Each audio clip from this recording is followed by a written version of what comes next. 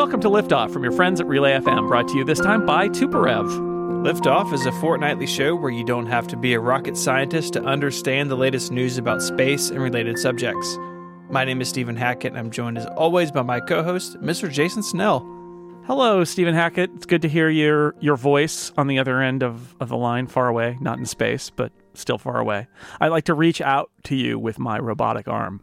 You're just segueing right into this thing, aren't you?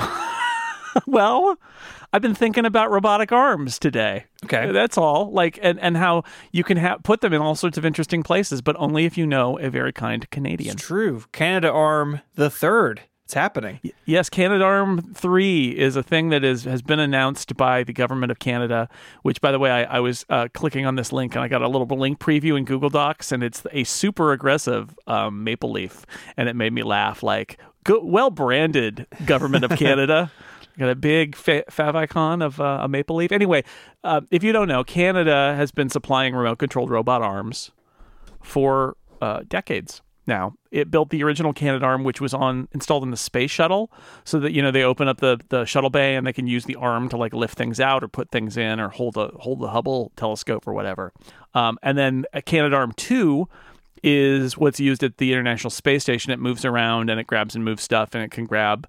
In fact, I think the early SpaceX stuff didn't have auto dock, right? So It would come close, and then the arm would just grab a hold of a spaceship and go clunk. Here you go. Mm-hmm. So Canadarm, super important. They also built a little robot called Dexter, and I don't know if we've talked about Dexter much, but he's like a little it's like a little scrambly space robot that zips around on the ISS and can fix stuff. So basically, robotics for maneuvering out in the vacuum of space, where it's harder for people to do stuff, but the robot arm can do that stuff. So it's a cool system. Super cool. You mentioned the one on the space station that was launched in 2001. Obviously, a huge part of its job is going out and grappling incoming spacecraft and berthing them to the space station, but it has also been involved in maintenance and even construction on the space station. It's like kind of building itself in a sense. But I was obviously familiar with Canadarm from the shuttle days, but I did some digging. There were actually 5 of them.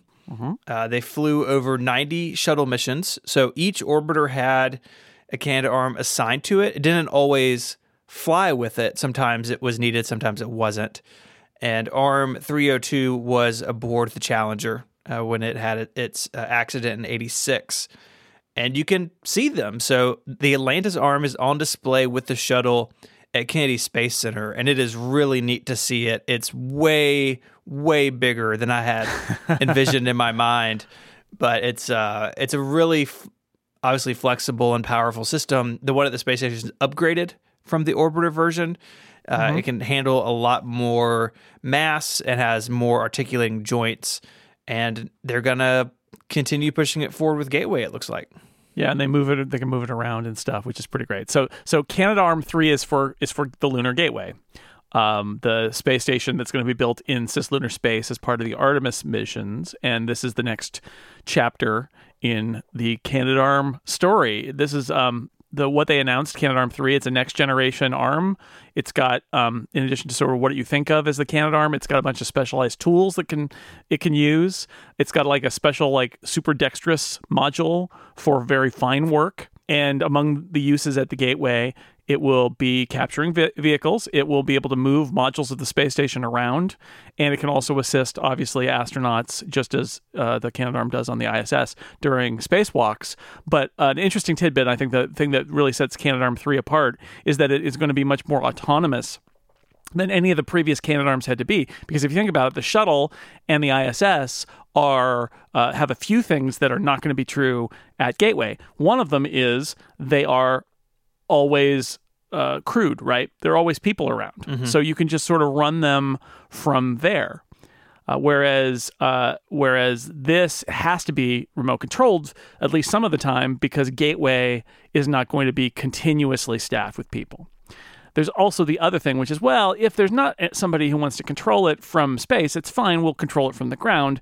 And of course, being in cislunar space near the moon means there's way too much time delay to control it in real time. So it really has to be a much more autonomous device than any of the previous Canadarms, and that's the big upgrade for Canadarm3, in addition to having the super dexterous mode and the extra tools. So it's just, the story continues. Good job, Canada, picking up things and moving them around in space. That's a job for a Canadian arm. Yeah, its track record really is amazing. And in reading about this, we think about Canadarm as just this big arm that can reach out and grab things, but like you said, it is also about the control system, and that was something they upgraded over the course of even the shuttle's lifespan, where the earlier models got upgraded later on to handle more mass, but to be able to do new maneuvers that weren't available to it at the beginning. They've really evolved this platform over decades, and I'm excited to see it move into this next chapter with Gateway. I'd also like to shout out to listener Ryan, who just pointed out that space, like Apple, is going through an arm transition. Well done, Ryan. That's a deep cut for those who understand computer things. Well done. And on that note, let's move on to our next pre-flight checklist item. Okay. Suborbital rockets. So you've heard of Commercial Crew. How about Suborbital Crew? That doesn't sound as exciting. It's well... Yes, this is true. It doesn't. But it's a new thing inside the Commercial Crew program that they just established this month. And the idea is that NASA wants to work with commercial partners to buy seats on suborbital vehicles. Now, NASA hasn't had a suborbital flight since the 60s, an astronaut on a suborbital flight. So why would they want to do this? The idea is they think that they can use some of these suborbital vehicles for training and for research. So the two companies that are very clearly kind of testing vehicles for suborbital stuff, and primarily the way it's been described is for space tourism, although they figured that research could be a part of it too. It's Virgin Galactic and Blue Origin, and both have not yet had people in a configuration as like a tourist. Virgin Galactic has sent people into space with their craft. Blue Origin hasn't had people on board yet, but they're both planning that. And the idea is it is more affordable to get a seat on one of these suborbital crafts than it would be to send somebody to the International Space Station. And the duration of weightlessness that these crafts feel at the height of their, as they're going up to the top of their trajectory and coming back down, they have minutes of microgravity as opposed to, whatever it is, 15 seconds, 20 seconds of microgravity on the Vomit Comet, flying those parabolas like how they shot Apollo 13. So the idea here is that you could check out equipment that's supposed to work in microgravity. You could train astronauts, and you could also send NASA researchers up there with microgravity experiments that can be done in minutes, where previously it was sort of like either you could do it in seconds on the Vomit Comet, or it would take a lot of money to put it up on the ISS. So it's an interesting kind of in-between thing, which I'd never really thought of before.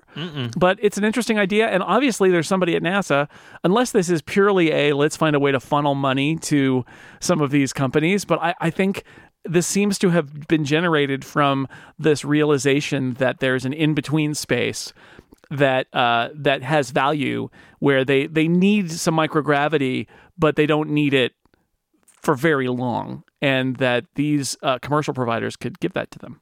Yeah, it is really interesting opening up this window of time that is not available. It's not something I thought of either. Blue Origin in particular has had a really good run of test flights. They've had several suborbital flights over the last maybe year and a half or so, and they're really getting that dialed in. And I think you're right. It's good for those companies getting R&D money from NASA in there. But yeah, it'd be really interesting to see what sorts of things NASA has in mind for these flights. Yeah, what equipment are they checking out? What experiments are they doing that can be run in 5 minutes or whatever instead of days or months or whatever? It's interesting to think about it. But anyway, that is now a new office inside the Commercial Crew program, and they will be working on stuff like this. So we'll keep an eye on it. Maybe It's not. So I think the other thing I would take away from this is when you read about Virgin Galactic and Blue Origin, don't just brush it off as space tourism, because there's potentially more going on there. I have a breaking pre-flight checklist item, Stephen. Breaking news. Just today, the U.S. Mint announced a new space-related coin. And I want to mention it. So there's, in the U.S., eternal struggle that the U.S. has to release a $1 coin that people will use. It will never happen. We have stupid $1 bills that are a waste of time, and we shouldn't have $1 bills. We should have coins, and we shouldn't use those anyway. But that's my little rant about $1 coins. $1 coins are great. Why do we have a $1 bill? Anyway, they are releasing $1 coins in a series with designs celebrating American innovation. This is something that the program started in 2018 with an inaugural coin. And then what they're doing is they're releasing 4 of these every year. So it's like the old quarter program that they did. Yeah, where they're gonna do 4 of them every year, and it's for the 50 states, District of Columbia, and 5 U.S. territories. So it'll go for a while. They did 4 in 2019, 4 in 2020. The new 2020 American Innovation Dollars. So it's like the Statue of Liberty on the front, and it's a thing honoring innovation from a particular state or territory or district on the back. And the new 2020 designs just came out, and one of them is for Maryland, home of the Space Telescope Science Institute, and indeed, Maryland's image in the American Innovations coin series is the Hubble Space Telescope. So if you want a coin with the Hubble on it, you're going to be able to get one. They are going to make $1 coins with the Hubble Space Telescope on them. And, Stephen, you'll be very excited to know the NASA worm logo is extremely visible on the side of the Space Telescope on the coin. Not only that, but United States of America and Maryland, all the text is also rendered in a worm-like font. Mm-hmm. It's a super wormy coin. You wanted a wormy space coin, you got it now. Maximum wormy. Finally, the wormy space coin is here. By the way, last year's coins, and I didn't even know this program existed, honestly, until today. Last year's coins included a coin from Delaware. Okay, little side note. Some of the coins are less inspiring in terms of American innovation. It's like a garden or, a thing that's in our state. Isn't it innovative? And I'm sure they've got a lot of backstory. Some of these states of like, oh, yeah. This is super scientific. Yep, sure. Super innovative. I'm not entirely sure I buy it. But for Delaware, last year, their coin celebrates Annie Jump Cannon, who you may never have heard of, but she co-created the very first serious library of stars, the first serious attempt to organize and classify stars based on their temperatures and their spectral types. And that's the Delaware coin. So you might want to check out these coins. We'll put a link to the U.S. Mint site so you can take a look at the shiny, wormy Space Telescope coin. I had no idea this program was a thing. Did you? No. Did you see the telephone one? Oh, yeah. That's in Massachusetts. Its coin is literally like a rotary dial of a phone, and the text says "telephone." Oh boy, this is cool. No, way to go! I want a Hubble dollar now, real bad. Yeah, well, I think we're going to be able to do that. Some of the other coins, not to throw anybody under the bus. Connecticut's coin is the Gerber variable scale. Okay, that's innovative. That's fine. South Carolina is Septima Clark. Who is Septima Clark? I'm going to do some research right now. Septima Clark, Black American educator and civil rights activist, developed literacy and citizenship workshops that played an important role in the drive for voting rights and civil rights. That's awesome. Okay. There you go. Delaware, as I said, Annie Jump Cannon. Mm-hmm. This is good. Pennsylvania, it's polio vaccine with a microscope. That's awesome. That one looks good. New Jersey, I'm not quite sure what's going on there. Electric light bulb, I guess. So Thomas Edison, it's honoring Thomas Edison without mentioning Thomas Edison, which I endorse. I think that's awesome because he was a jerk. Georgia has the trustees garden. Okay, it's a garden. Great. I'm sure it's good. Anyway, and then there's the American Innovators inaugural coin, which came the year before, which is got like years on it and is not as exciting. So every state, I'm just putting the challenge out there, do an awesome coin and have it be space related, maybe. Or maybe not. Telephone. Who knew? We should move on to topics now, I think. Now that we've had our breaking coin news about the wormy space coin, I think that's what people come to Liftoff for. I need to compose myself. Yeah, numismatics. Yeah, we're going to move into stamp collecting, too. We'll throw in some space stamps, some space coins. It's going to be it's a pivot for us. That's our big pivot for our next set of episodes. Yeah. It's all about collecting coins and stamps. Someone sent me a Columbia mission coin, like a challenge coin for the mission. In from April 81. It's really cool. The Gem of the Galaxy.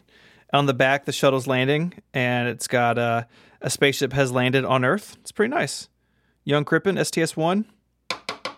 Right there.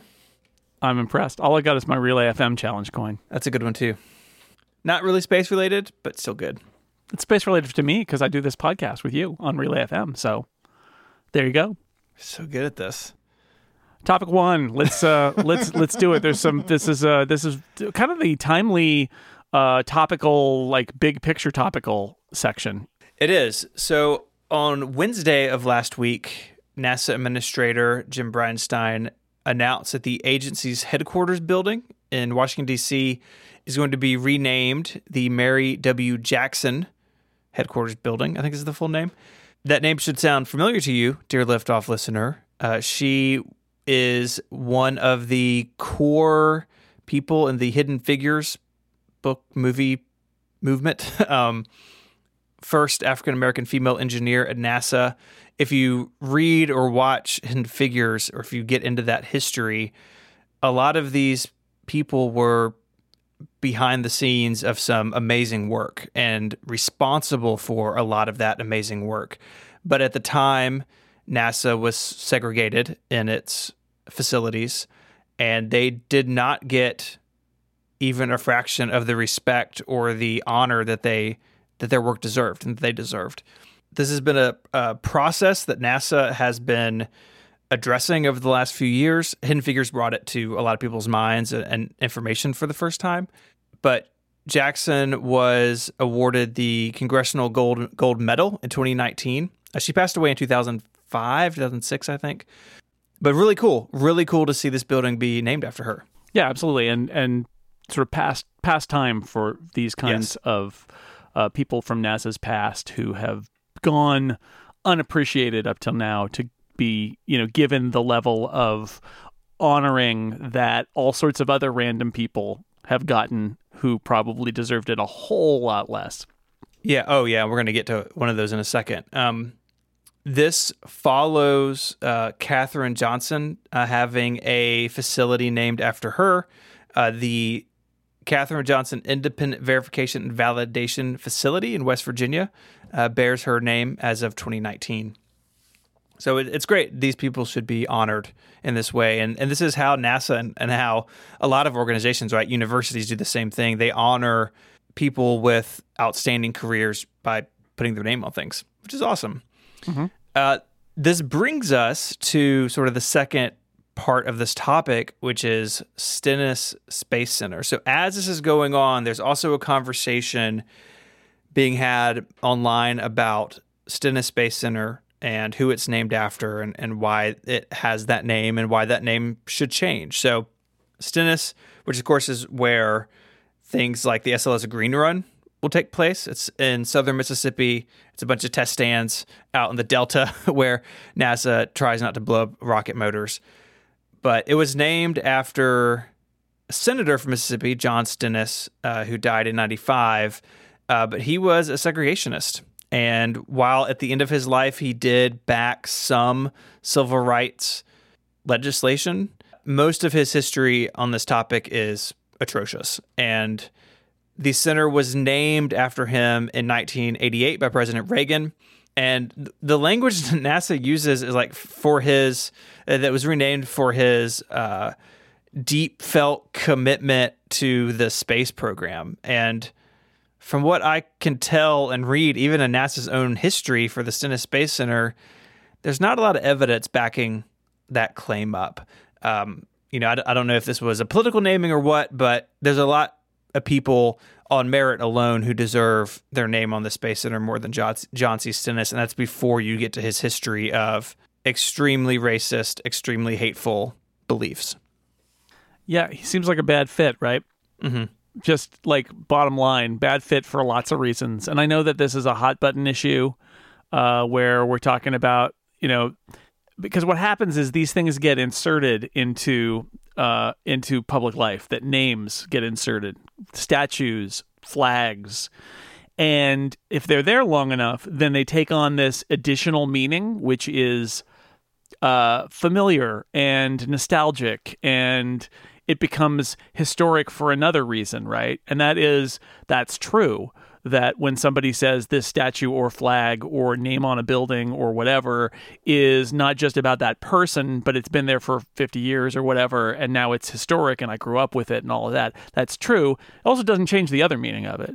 And it is worth having a little bit of reflection of like, why do we honor people and name things after people? And why was this person honored? And honestly, do we consider that honor worthy still? Because the fact is, there is no, in my opinion, there is no rule that says because people made a decision in the past, everybody in the future has to follow it no matter what. Like, I just don't believe that. I think that there are ways to take things in context, and I'm sure there are people, a lot of valid debates about like, well, this person, is like, a lot of talk about the founding fathers, right, and of the U.S. and a lot of them were slave owners, and there's a debate to be had about whether that means that we should pull their names off of things or not. There are two sides to that debate. I see the arguments on both sides. There are other ones like Stennis where I look at it and I think it was named because he was from Mississippi. And he was a powerful senator who probably, greased a lot of wheels. And his track record is very specifically recent and very specifically awful. And why did this guy get a NASA center named for him in the first place? Like, it doesn't bear up under a lot of scrutiny when you look at it historically. It looks much more like a political sop to a powerful guy. And so this, to me, is an easy one. Like, his track record is awful, and it isn't appropriate, and I know that it's been named that since 1988, but you know what? Life goes on, and this is the easy one. Like, I'm sure there are because there are 9 field centers that are NASA field centers, and they're named for white men, 2 presidents, 2 heads of agencies, 2 astronauts, 1 pioneer of rocketry, 1 cabinet member, and 1 segregationist U.S. senator, right? Like, one of these this is the easiest of calls. And I know that there are people who are going to be like, yes, but I've driven past Stennis. I worked at Stennis, whatever, for all this time. I know it means more, that name. It means more and simultaneously less than that man. But to me, this seems like a no-brainer, right? Like, this guy doesn't deserve to have his name on a center of science and learning, and it's not a message that the people of color who would go to work there don't deserve to go to work at a place honoring somebody like John Stennis. Totally agreed. I do want to point out that this sort of conversation was kicked off, at least this version of it, by Will Pomeritz. He is Virgin Orbit's Vice President of Special Projects. He also co-founded the Brooke Owens Fellowship, which is this program for career advancement for women and other gender minorities in aerospace. There's a blog post on Space Policy Online. I definitely recommend everyone go check it out. It goes into more detail. And, the timing of this is right in line with the first part of this topic, the building being renamed in D.C. after Mary Jackson. It feels very much like they'll announce it when they've changed the name. And otherwise, they're not going to say a word about it. But this strikes me as being one of the easier ones. And there are arguments about Stennis's long career in the Senate and all of that. But in the end, it seems like a really inappropriate. If we can't do this one, then what are we even doing? Because this seems like a pretty easy case. And again, I will say, it is not just about changing the name because he's inappropriate in a lot of ways, but also the fact that I think changing the names of things because what made sense 50 years, 30 years ago no longer makes sense, I think that's okay. I think we need to be open to that. I don't think we need to be burdened by the decisions. Like, I don't think we need the politics of the late 80s and a decision by Ronald Reagan and his administration to be something that's inviolate. I think we can easily look at it and say, you know what, that doesn't pass the smell test anymore. All right. You want to tell us about our sponsor? Sure. This episode of Liftoff is brought to you by Tuporev Technologies. Now, Tuporev believes in creating modern tools for the astronomy community for all Apple platforms and for the web. Whether you're a professional astronomer, an amateur, or a student, or just love the night sky, the team at Tuporev Technologies is now revealing their first app is called Starbrush. It's going to handle any astronomical data, 2D images, spectroscopic data, data generated by radio observatories, multidimensional color images and sky surveys, astronomical tables and catalogs, so much. And it'll work on Mac, on iOS, and in the cloud. Starbrush allows you to calibrate images by building image pipelines of any complexity, perform a myriad of image analysis tools, and support your research in astrometry, photometry, and spectroscopy. Those are all fun to say. Finally, Starbrush lets you automate your nightly image processing tasks. So, if you want to get early access to Starbrush, be one of the first to join the astronomy community at Starbrush, go to starcluster.app/liftoff. That's a great URL. I love it. And join their email newsletter. That's starcluster.app/liftoff to join the Tuporev email newsletter for Starbrush. Thank you to Tuporev Technologies for supporting the show and all of Relay FM. Some big news, Jason. Is it that it's time for the SLS segment? It is. It's back. The SLS segment.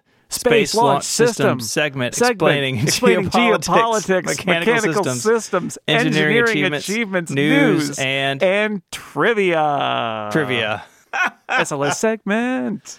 It's back. It's back. It will never ever leave. It was just sleeping. It will survive us. It will go on into the far future. The SLS segment cannot be stopped. So COVID obviously has slowed everything down. We've been speaking about that for a while now as it affects various timelines across the industry. But the SLS does keep inching along. And there's two pieces of news I wanted to talk to you about today, Jason. Okay. The first, this is a big one. Engineers have completed the rocket's structural testing for the Artemis lunar missions. The last piece was testing a liquid oxygen structural test article. So this big liquid oxygen tank was tested to the point of breaking. We've spoken about this before. All human-rated spacecraft have margin built in. So you would have, this can withstand this amount of pressure, this temperature, and then you basically build it where it is 2 to 3 times beyond that. And the way you do that is you design it to be way more robust and to break at a much further point down the road. And one way you test that is you purposely break it and see if it breaks in the way that you expect. So that's what's going on here. So this final test, this liquid oxygen tank test article, it's huge, 70 feet tall, 28 feet in diameter. It gets bolted to this massive test sites at Marshall.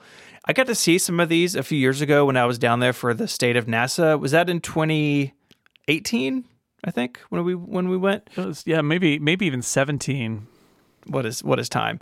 But they do a lot of this testing at Marshall, and what is really spectacular about this is these test stands in and of themselves are amazing pieces of engineering because they have to hold whatever you're testing and they have to keep it where it's supposed to be. So if you're testing something like this where you're going to overfill a liquid oxygen tank, well, when that thing bursts, your test stand has to withstand that and it has to keep everything where it's supposed to be so everything doesn't become shrapnel.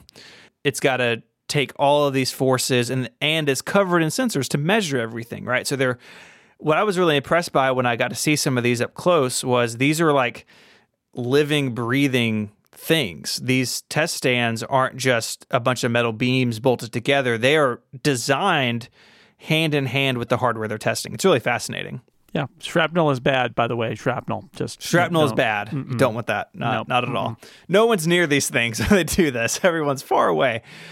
But this test was meant to find the breaking point of the tank, and as you would want in this sort of test, it failed as predicted, both in location and at the approximate load level they expected. So it behaved as expected. It was meant to burst at this point, and it burst at that point, which means it was a successful test. If you watch the video, the thing explodes, but that's what it was supposed to do.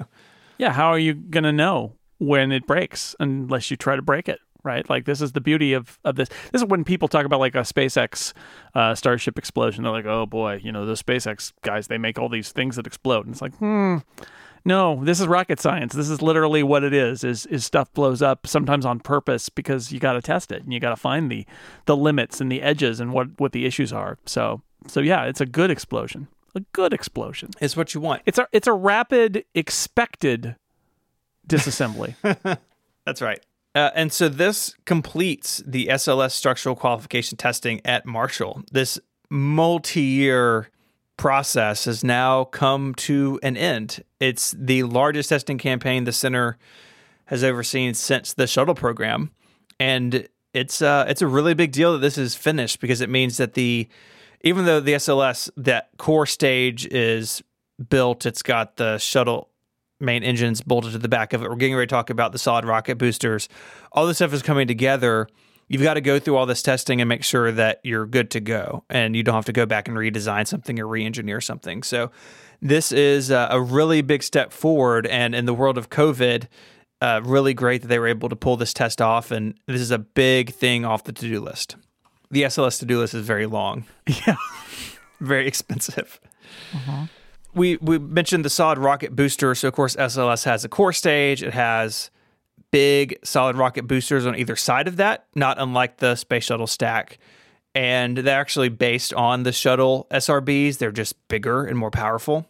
NASA has announced plans to order 6 more of these solid rocket boosters from Northrop Grumman. That would bring the total up to 18, so they could support 9 Artemis missions, 2 per mission. This contract is about $49.5 million. They're still ironing things out, but it would basically cut Northrop Grumman loose to start purchasing the equipment and kind of getting the ball rolling on these boosters. These take a long time to build. You got to test everything. And the contract will actually run through 2030. So it kind of gives you an idea of how far out some of these will be.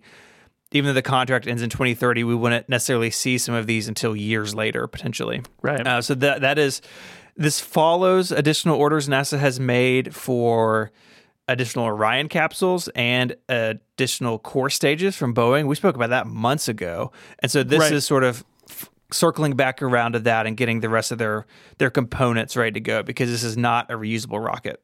Yeah, and I feel like, we'll see what happens every time if the current administration gets voted out in November, new NASA administrator, it's like, well, what are they going to do now? But it does feel like getting these contracts in place, it's starting to feel to me like SLS is going to happen, Artemis is going to happen. It's just a matter of the time frame. But it feels very much like once you've signed the paperwork, right, and you bought all of this stuff, that it's going to happen. It's just a matter of how often and when and where and why. But it's on the case. It's going forward. While we're talking about SRBs, the first 2, their components are all in Florida at Kennedy for the first SLS launch in 2020 something. What are they even saying now? I think they're still saying summer 21, but yeah, I think so. For the first one, which is just an uncrewed. Yeah. And so that stacking will commence at some point. This gets all interleaved in the schedule in the vehicle assembly building, where they bring in the core stage and they got to put in the adapter for the Orion. There's lots of stuff they got to do. But everything is kind of waiting in Florida for the other components to come. And Northrop Grumman is already at work for Artemis 2 and Artemis 3 solid rocket motor segments. So this train just keeps on rolling, like you said, parts coming in, components coming in, and I think you're right. The closer we get to this, it feels like this is an inevitability, and that whatever happens under a new administration, if that happens later this year, would be shifting timelines and sort of mission dynamics, but I don't think it would be an all-out change to the broad picture at this point. Yep, definitely agree. We'll see what happens, but it feels like this has got a lot of momentum now. We all have our problems with the SLS. We've outlined those before. It's an expensive program, and NASA could maybe do a lot of it with commercial partners. But if you're going to do it, then like we just at some point NASA's got to commit, and it feels like ordering a bunch of stuff for at least 9 launches. It feels like committing to me. Any other SLS news? I think that's it. Right. It's kind of it's been kind of quiet just because really everything has slowed down so much with the pandemic, which in parts of the world where NASA is extremely active with SLS is pretty bad right now, like in the South and in Florida. Right. So it's been slower than it has been for sure. All right. Well, let's finish the show by talking about black holes. How about that? Let's do it. Everybody loves black holes, Stephen. They're It's so true. charismatic. They're very exciting, black holes. 2 discoveries from LIGO, which we've talked about before. LIGO is the Gravity Observatory, which is a new thing. That this was the first time we used the concepts of relativity, Einstein's concepts of how space and time would be warped by certain events to discover gravitational waves. And LIGO continues to make discoveries, which is really awesome. So this is the brand new, like newer than this podcast, field of gravity observatories. And they made 2 big discoveries. So I'm going to tell you about both of them. The first one is a black hole merger that took place 780 million light years away. It's very, very far away. But this is what you can do with the gravity observatories is you can see this stuff. So a black hole with 23 solar masses, so 23 times the mass of our sun, merged with an object that was about 2.6 solar masses, so much smaller. Mm-hmm. And that's actually unusual to have one object so big. The ratio there is really unusual. And there are questions about that, not even what I'm talking about directly here, but there are questions about like how do systems like this get formed, where people are looking at solar system formation models and they look at this and they're like, how did that happen? And we don't know. And it could just be kind of random chance, but it's like, how do you end up in a situation where these things are orbiting around each other and then coalescing when one of them is so much bigger than the other? And we don't know that. But that's not the biggest mystery here. That object, 2.6 solar masses, what is it? What is it? It falls between what we know about 2 different kinds of weird objects. The lightest black hole ever measured was about 5 solar masses. Okay. And our current models for black holes that are created by mechanisms we understand, usually involving sort of the death of a star, don't really explain how you could get a black hole this small. So, okay, it's half roughly the mass of what we think of as the bottom limit of the black hole. So that's interesting. But it could be something else, right? It could be a neutron star. Neutron stars are the ultra-dense cores left over after a star ends its life. And they are super weird objects too, made of super weird material. It's all neutrons. All of the density is so great, the pressure is so great that all the protons and electrons fuse into neutrons, and it's just this super squishy neutron material, ultra dense, but there's just enough force to keep it from collapsing into a black hole. Here's the problem: neutron stars are thought to have an upper mass limit of 2.16 solar masses. And above that, they would just collapse into a black hole. That would be the end of the process. So, there are some theories that try to explain what could be found between 2.16 and 5 solar masses. Maybe there's an intermediate collapse step of some kind. Neutron stars, so yeah, they get this super pressure, but they're held up by neutron degeneracy pressure and repulsive nuclear forces. And the idea is there are some forces on that level that are fundamentally resisting matter being pushed into other parts of matter, right? Like at even at levels of this density, something where there's no atoms left, it's just neutrons, there are some forces that push back and provide enough resistance that it doesn't collapse further. But at some point, they collapse, obviously, because we have black holes. So what is that limit? And as I said, it's 2.16 solar masses, which is called the Tolman-Oppenheimer-Volkoff limit. The idea there is electron or neutron degeneracy pressure and repulsive nuclear forces. They can't hold up anymore, and it crosses over a threshold, and boom, it's a black hole. Okay. Or is it? Stephen, or is it? Because we don't know. And that's why it's interesting and exciting that we find this thing that's 2.5 solar masses. It doesn't fit our models. There are some theoretical objects out there. There's this concept of a quark star, for example. The idea here is that maybe there's a step between a neutron star and a black hole that we just haven't seen, where beyond 2.16, those forces that resist collapse, fall away. But there's another force that's an intermediate step that is a different kind of material. Maybe it's the quark stars. The idea is maybe it's just a whole mass of quarks that are now somehow something is keeping it from completely deflating and becoming a black hole. But we don't know. There are ideas, but they're just ideas. So that's fun, because what we've got here is an object that shouldn't exist based on the bounds of what we know for neutron stars and black holes. But LIGO saw it. So what is it?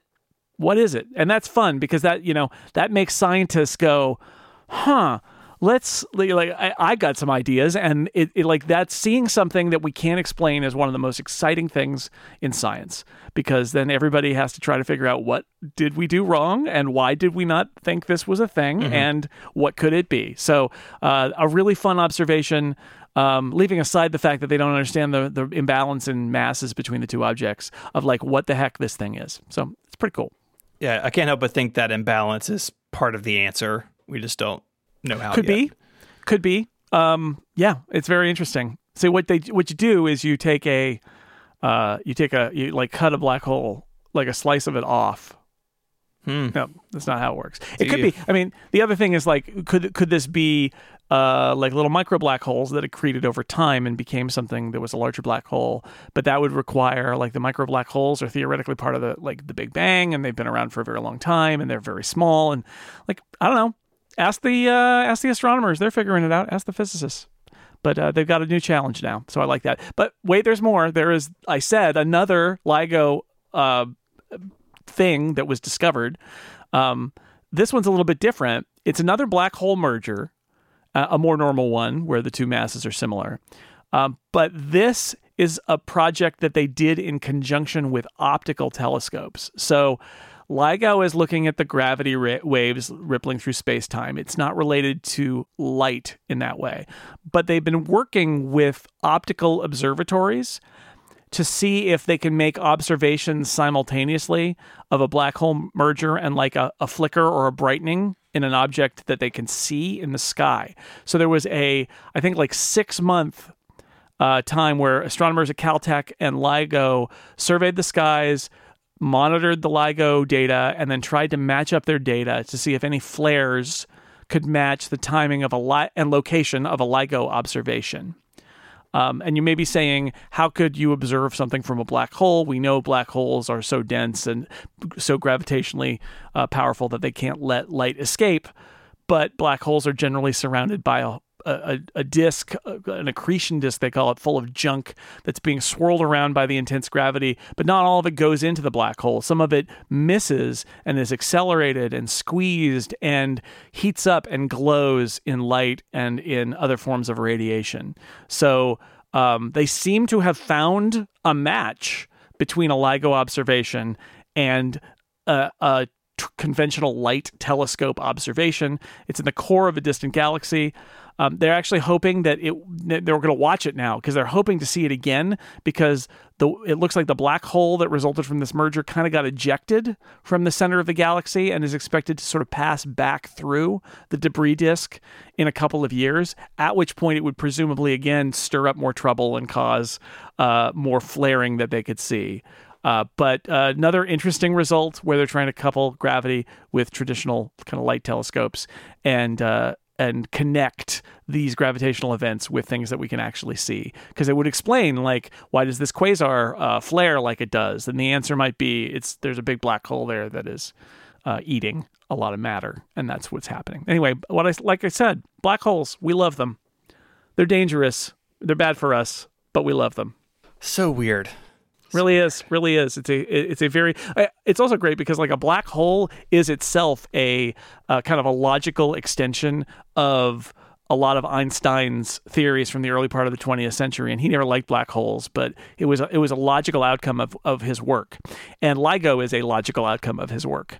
And so it's, Einstein's got his fingerprints all over this stuff. It's very cool. I think that does it. I think so. We've checked in on the SLS. Mm-hmm. We've gone out into deep space for black holes. And then we came back. We also came back to Earth and talked about why we name things the way we do. So, I feel like we are all over the place this week, everywhere. And Canada led us through all of it with its robotic arm. That's right. Thank you, Canada. If you want to learn more about the stories we spoke about, we have a bunch of links in the show notes or on the web at relay.fm/liftoff/127. In between episodes, we post links on our Tumblr. Jason, what's that URL? It's liftoffpodcast.space. What? Space. Thank you. You're welcome. It's good. You can find us on Twitter. You can find Jason there as Jay Snell, and you can find me online as ISMH. Until our next fortnight, Jason, say goodbye. Goodbye, everybody. Bye, y'all.